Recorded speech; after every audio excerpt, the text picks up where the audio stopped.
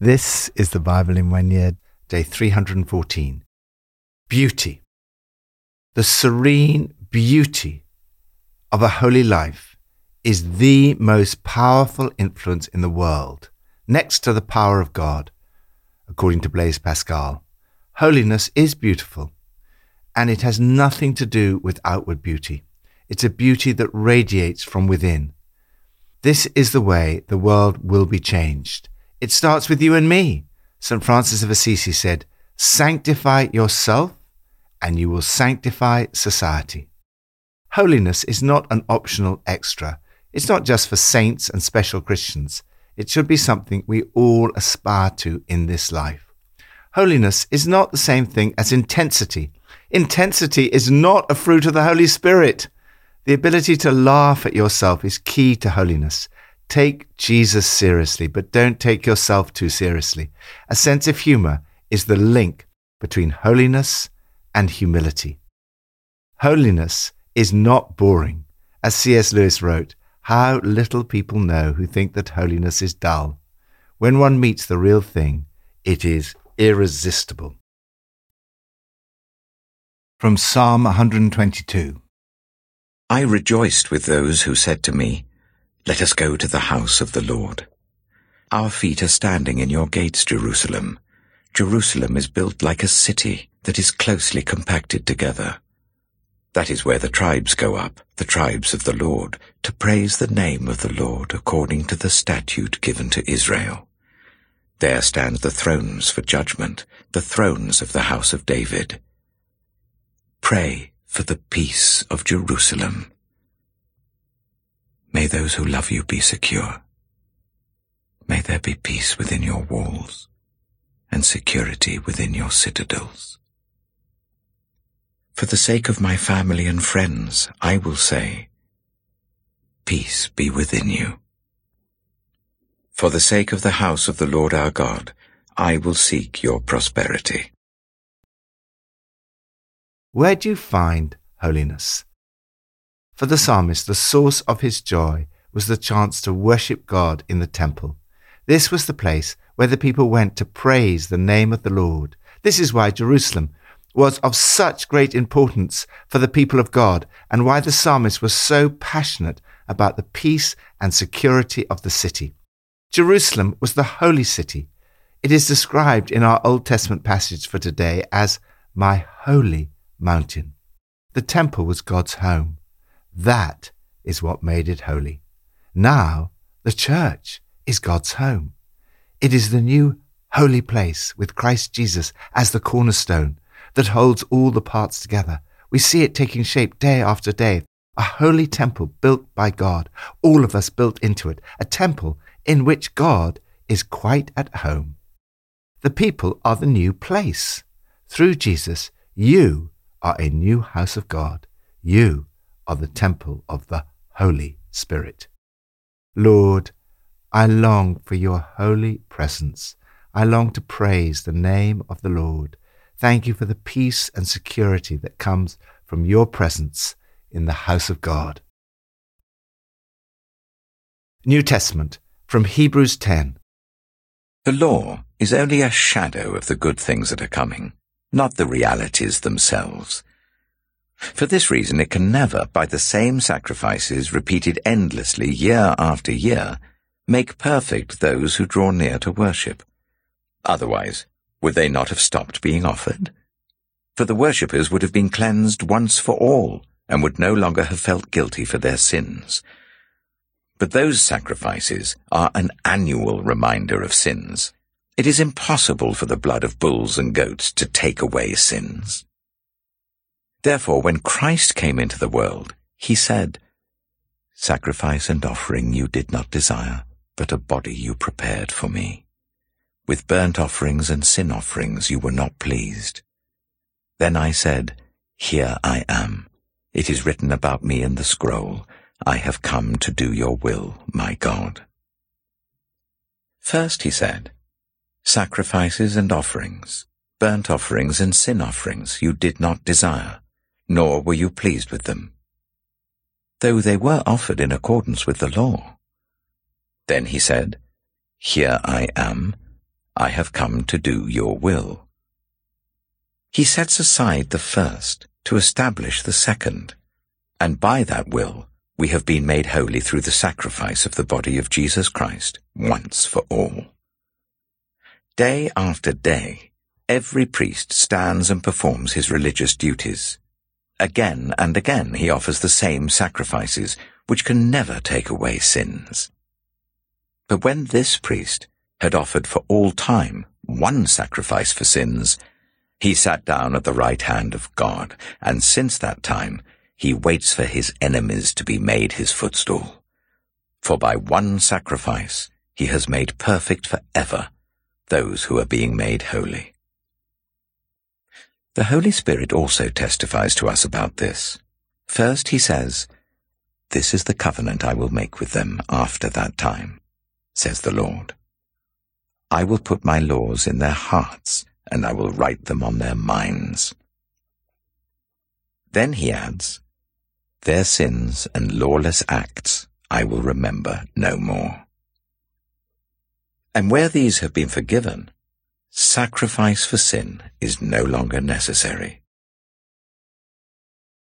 When do you become holy?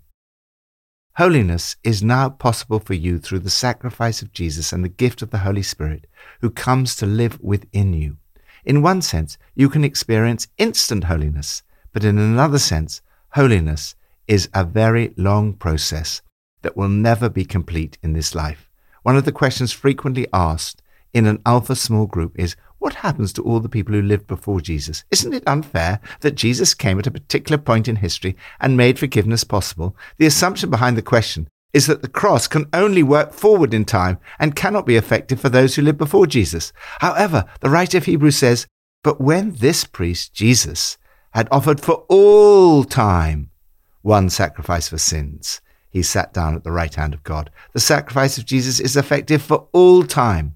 The cross is effective for those who lived before Jesus and for those who live after him. The old plan was only a hint of the good things in the new plan. In other words, it only foreshadowed something superior that was to come. The law could not perfect. The proof that it could not perfect people is that the sacrifices had to go on being offered.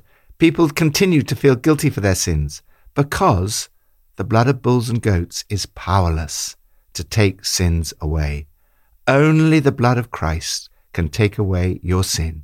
He alone was the perfect sacrifice, since he alone lived a perfect life.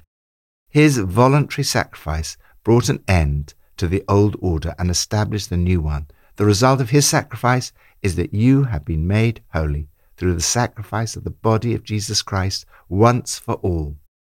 This is in stark contrast to the law. Christ made a single sacrifice for sins, and that was it. It was a perfect sacrifice by a perfect person to perfect some very imperfect people. The expression, "he sat down," is very significant. The Aaronic priests never sat down to rest in the sanctuary. Their sacrifices were never complete. On the other hand, Jesus sat down at the right hand of God. It showed that his work had been completed. By one sacrifice, he has made perfect forever those who are being made holy. Here, you can see how holiness takes place in your life. Pronto, immediate holiness. As far as the past is concerned, the penalty for sin has been paid. We have been made holy. He has made us perfect forever. This is justification. Jesus' sacrifice has made possible total forgiveness and a perfect relationship with God. You are totally forgiven. Therefore, forgive others, and most difficult of all, forgive yourself. There is no need for any further sacrifice for sins. Second, process holiness. In the present, the power of sin is being broken.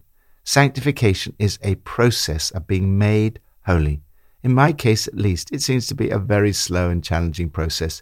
Jesus is setting me free from the power of sin. Holiness is the work of the Holy Spirit, who testifies to us about this. Through the Holy Spirit coming to live in you, God's laws will be in your heart and on your mind. Third, perfect holiness. In the future, even the presence of sin will be removed. One day, it will be seen that evil has been totally defeated. Jesus waits for his enemies to be made his footstool, and the process of being made holy will be complete. Lord, thank you that by your sacrifice, you bring me into a holy relationship with God. Thank you that through your Holy Spirit, I'm in the process of being made holy, and that one day there will be perfect holiness forever. Old Testament, from Ezekiel 19 and 20. Take up a lament concerning the princes of Israel, and say, What a lioness was your mother among the lions! She lay down among them and reared her cubs. She brought up one of her cubs, and he became a strong lion. He learned to tear the prey, and he became a man-eater. The nations heard about him, and he was trapped in their pit. They led him with hooks to the land of Egypt. When she saw her hope unfulfilled, her expectation gone, she took another of her cubs and made him a strong lion. He prowled among the lions, for he was now a strong lion. He learned to tear the prey, and he became a man-eater. He broke down their strongholds and devastated their towns. The land and all who were in it were terrified by his roaring. Then the nations came against him, those from regions round about. They spread their net for him, and he was trapped in their pit. With hooks they pulled him into a cage and brought him to the king of Babylon. They put him in prison, so his roar was heard no longer on the mountains of Israel. Your mother was like a vine in your vineyard, planted by the water. It was fruitful and full of branches because of abundant water. Its branches were strong, fit for a ruler's scepter. It towered high above the thick foliage, conspicuous for its height and for its many branches. But it was uprooted in fury and thrown to the ground. The east wind made it shrivel, it was stripped of its fruit. Its strong branches withered, and fire consumed them. Now it is planted in the desert, in a dry and thirsty land. Fire spread from one of its main branches and consumed its fruit. No strong branch is left on it, fit for a ruler's scepter. This is a lament, and is to be used as a lament. Ezekiel chapter 20. In the 7th year, in the 5th month on the 10th day, some of the elders of Israel came to inquire of the Lord, and they sat down in front of me. Then the word of the Lord came to me. Son of man, speak to the elders of Israel, and say to them, This is what the sovereign Lord says. Have you come to inquire of me? As surely as I live, I will not let you inquire of me, declares the sovereign Lord. Will you judge them? Will you judge them, son of man?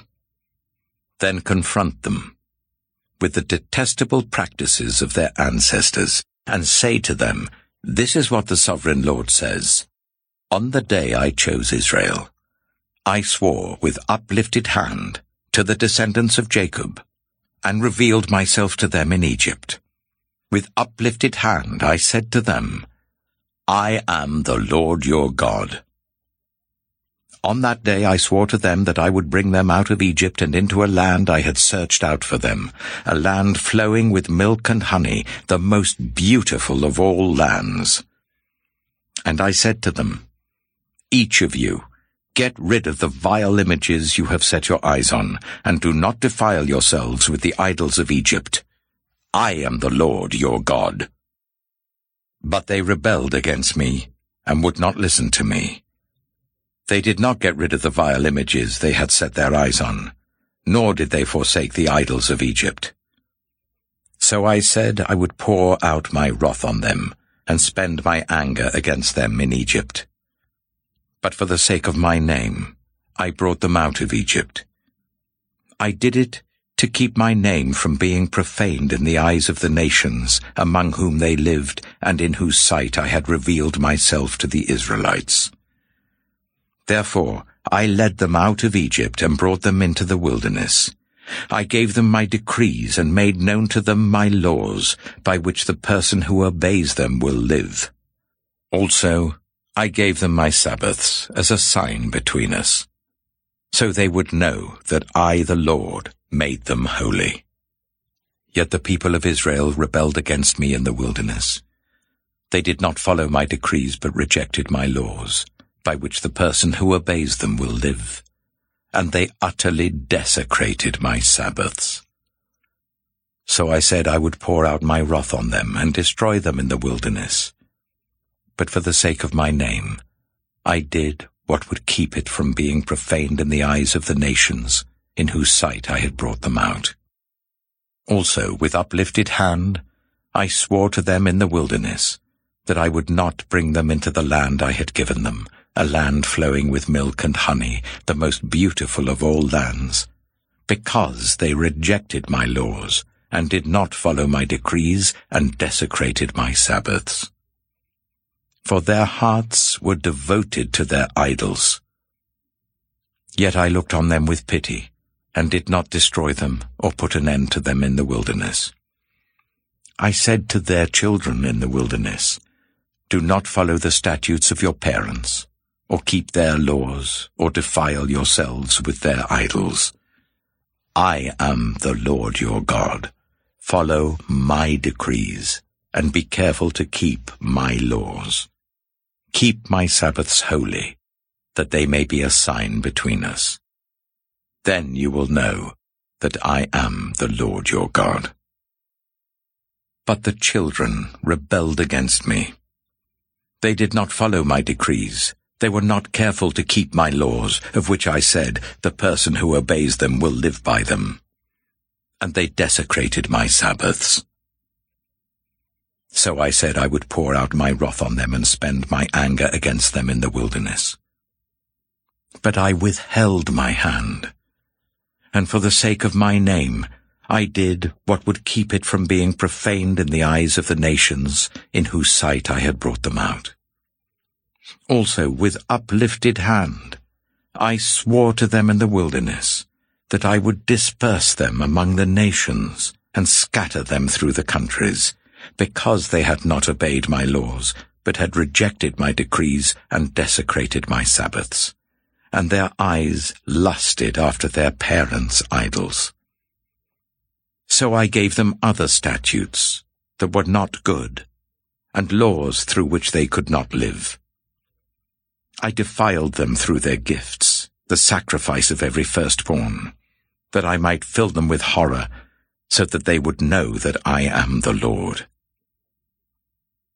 Therefore, Son of Man, speak to the people of Israel and say to them, "This is what the Sovereign Lord says.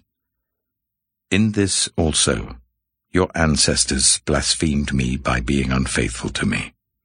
When I brought them into the land I had sworn to give them, and they saw any high hill or any leafy tree, there they offered their sacrifices, made offerings that aroused my anger, presented their fragrant incense, and poured out their drink offerings. Then I said to them, 'What is this high place you go to?' It is called Bamah to this day. Therefore say to the Israelites, 'This is what the Sovereign Lord says. Will you defile yourselves the way your ancestors did, and lust after their vile images? When you offer your gifts, the sacrifice of your children in the fire, you continue to defile yourselves with all your idols to this day. Am I to let you inquire of me, you Israelites? As surely as I live, declares the Sovereign Lord, I will not let you inquire of me. You say, we want to be like the nations, like the peoples of the world, who serve wood and stone. But what you have in mind will never happen. As surely as I live, declares the Sovereign Lord, I will reign over you with a mighty hand and an outstretched arm, and with outpoured wrath. I will bring you from the nations and gather you from the countries where you have been scattered, with a mighty hand and an outstretched arm, and with outpoured wrath. I will bring you into the wilderness of the nations, and there, face to face, I will execute judgment upon you. As I judged your ancestors in the wilderness of the land of Egypt, so I will judge you, declares the sovereign Lord. I will take note of you as you pass under my rod, and I will bring you into the bond of the covenant. I will purge you of those who revolt and rebel against me. Although I will bring them out of the land where they are living, yet they will not enter the land of Israel. Then you will know that I am the Lord. As for you, people of Israel, this is what the sovereign Lord says. Go and serve your idols, every one of you. But afterwards, you will surely listen to me and no longer profane my holy name with your gifts and idols. For on my holy mountain, the high mountain of Israel, declares the sovereign Lord, there in the land all the people of Israel will serve me, and there I will accept them. There I will require your offerings and your choice gifts, along with all your holy sacrifices. I will accept you as fragrant incense when I bring you out from the nations and gather you from the countries where you have been scattered, and I will be proved holy through you in the sight of the nations. Then you will know that I am the Lord, when I bring you into the land of Israel, the land I had sworn with uplifted hand to give to your ancestors. There you will remember your conduct and all the actions by which you have defiled yourselves, and you will loathe yourselves for all the evil you have done. You will know that I am the Lord, when I deal with you for my name's sake, and not according to your evil ways and your corrupt practices, you people of Israel, declares the sovereign Lord. How do you become holy? The key to holiness is found in your relationship with God. God says, I am the holy. Through your relationship with him, he wants you to become like him. He says, I, God, am in the business of making them holy. This was the reason for the holy rest days, the Sabbath. It was to give the people time to develop their relationship with God. Giving God the first day of the week symbolized giving God priority over everything. God's desire has always been for a holy people. In this passage, we see once again the frustration with the lack of holiness of his people. God's people are intended to be a reflection of God's holy character. Today's passage begins with a lament for the last kings of Judah. The lioness refers to Judah, and the last kings are described as her lion cubs. The image changes to that of an uprooted vineyard. But the message of the lament is constant. Any empire we build for ourselves may seem strong, but it will be easily and quickly destroyed. The rest of the passage then goes on to explain why Israel was uprooted and judged, and what their actions should have been. God describes how the people have defiled and profaned his holiness, but looks forward to a time when that will no longer be the case. The key factor in what makes the people holy or not seems to lie in their relationship with God. His complaint against them centers on their following other gods and the way in which they defiled themselves by the images they looked at. This is in stark contrast to what should have been a close relationship with God, in which I, the Lord, made them holy. All the way through, we can see that God's longing is for a holy people who will reflect his character. He had a plan to make this kind of holiness possible. That moment only came with the sacrifice of Jesus and the outpouring of the Holy Spirit on the day of Pentecost. You have been made holy. The Holy Spirit lives in you. Put God first in your life and avoid anything that spoils your relationship with him. The serene beauty of your holy life will be influential and irresistible. Father, I want to put you first in my life and to avoid anything that spoils my relationship with you. Help me to lead a holy life. Pippa adds, in Hebrews 10 verse 14 it says, "It was a perfect sacrifice by a perfect person to perfect some very imperfect people, and I'm one of them."